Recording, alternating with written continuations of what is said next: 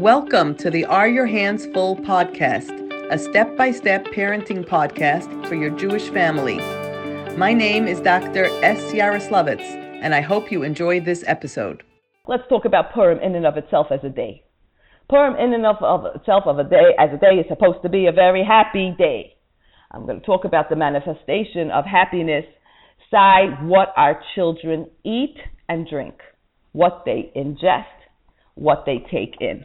Because the moods of people has very much to do with what they eat and what they ingest. And I'm going to spend a little bit of time focusing specifically on that. Particularly the little children, let's talk about that. And we have an issue with sugar. And there's a huge amount of sugar rolling in and out in the day.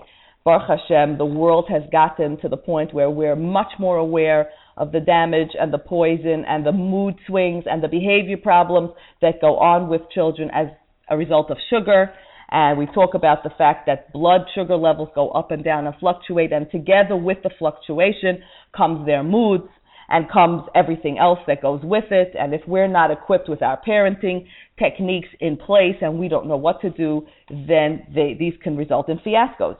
I'm going to suggest, and I don't know how applicable this is, each family has its own way of doing things, and I'm not going to get involved with that, obviously, but I will suggest that most children are aware at this point of how dangerous too much sugar is over the course of the day and how important it is to want to enjoy the day. Most children who end up weepy and cranky at the end of the day, it's usually because of sugar. It's only one day. Kids don't get so weepy and cranky in one day. It's one thing if you want to talk to me after a 3-day yontif, and we'll do that, Emir Tzah Hashem, when we get to Pesach, although this year won't be a 3-day yontif, but it's a 2-day yontif. Certainly, after one day, if not for the fact that there's so much ingestion of direct processed sugar,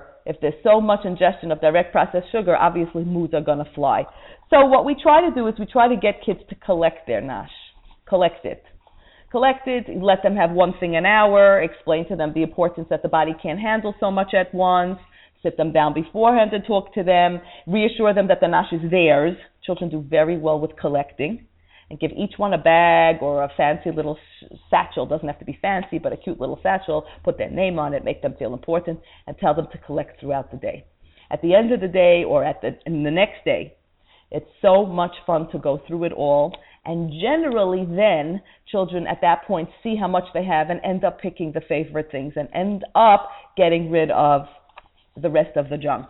Talk about it with them. See what you can do. Don't take it away from them. Don't tell them they can't have it, but teach them saving patterns. Teach them to put away for later. Some parents have the idea of paying each child a nickel for each item they relinquish, never on the day, never on Purim itself. On Purim itself, let them have their bag and hold on to all of it. Let them feel that they have, let them feel that it's theirs. Later on, a day or two later, when it loses its whole excitement, you might want to make an exchange and end up giving a child a couple of dollars for not eating that junk. Believe me, it's worth it. And they can get a toy instead. Generally speaking, sugar on the day, unlimited amounts of sugar on the day, cause children to really lose their behaviors and lose the enjoyment of the day. And that's something that I would spend a little time on. That's on a not so serious note.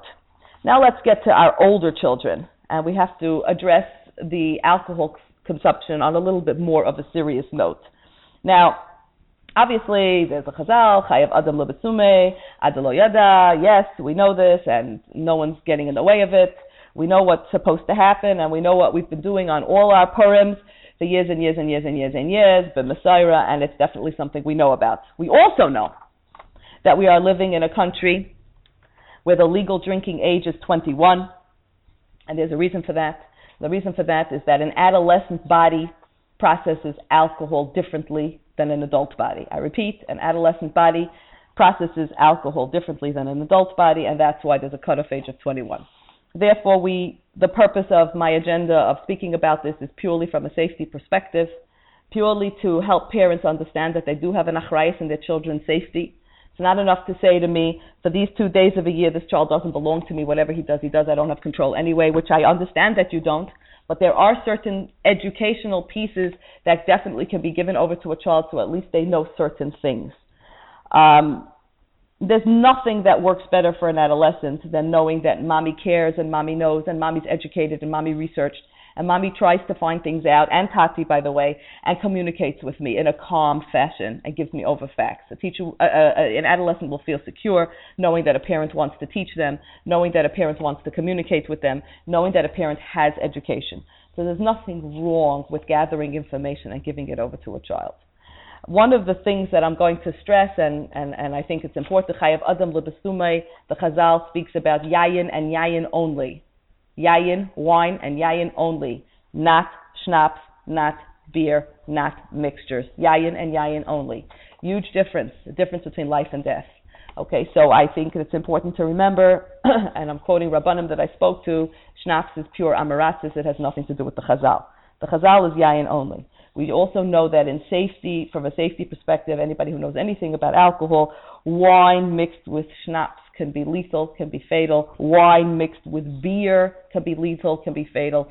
Wine and schnapps and beer on a child who's on any type of medication.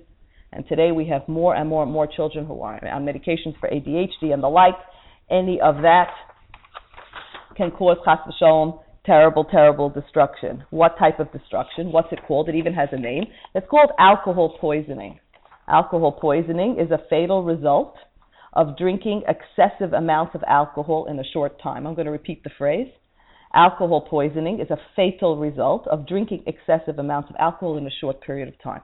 So the issue is not so much the alcohol in and of itself, and certainly the Chazal is the Chazal, and we can all interpret it any which way we decide we want to interpret it. There's the Ramah, and there's many others who interpret it as simply drinking a little bit more, drinking a revius, going to sleep. There are all types of interpretations. Certainly not to get drunk on schnapps. That doesn't fall in.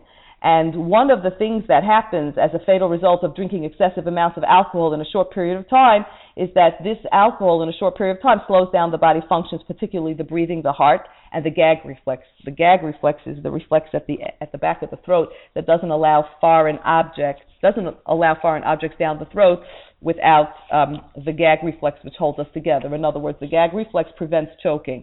Oftentimes, unfortunately, we get a death by choking simply because the gag reflex was slowed down. So I'm not even talking about, obviously, cars and car keys and complete hefkeris and not knowing where they are.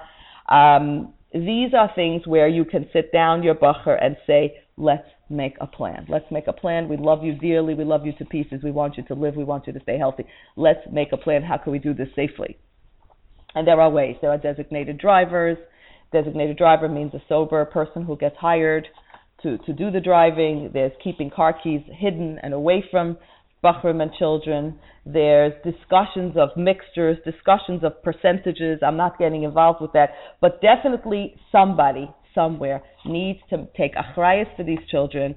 Lo alecha hamlacha ligmar. No one's saying you're in total control, but you're not just a ben chayrin that you could just walk away from the parsha and say, ich weiß nicht, I don't know. Ich mach nicht wissendig. You do know, and you do know there are certain dangers. And as important as Chayav Adam Lebesumei Bepuria is, it's also important to keep our children safe. Remember, this is a yontif of simcha, not a yontif of hailulus. This is a yontif of simcha, not a yontif of hailulus. That means simcha has to come from within. It has to come from a good place. It's not a yontif where it's an excuse to do everything that we're not allowed to do all year, all of a sudden we're allowed to do. That is not the point of Purim. That is not why the Rebbeinu Shalom created this beautiful nace for us. So for all of us here, the most important thing is to keep our children safe, to help them understand that we are there for them, that we worry about them, that we love them, that we care about them. And to help them understand that every aspect of Yiddishkeit that engages itself in our homes is one of pleasure, is one of avodah, is one of something that we're doing only for the Rebbeinu Shalom and not for ourselves and not for our own egos. And if you don't attack the yontif from your ego perspective, your pressure will be minimized dramatically. Wishing you all a freilich and Purim, and thank you. Thanks for listening to my podcast. My name is Dr. S. Yaroslavitz, and I am the director of Handsful, which is committed to the provision of community education in the area of behavior management and cognitive development of children. Send me your parenting questions by going to my website at handsfulchinuch.com or by WhatsApping me at 718-714-8595. I look forward to hearing from you, and remember, no matter how impossible things may seem, the Earth will continue rotating on its axis.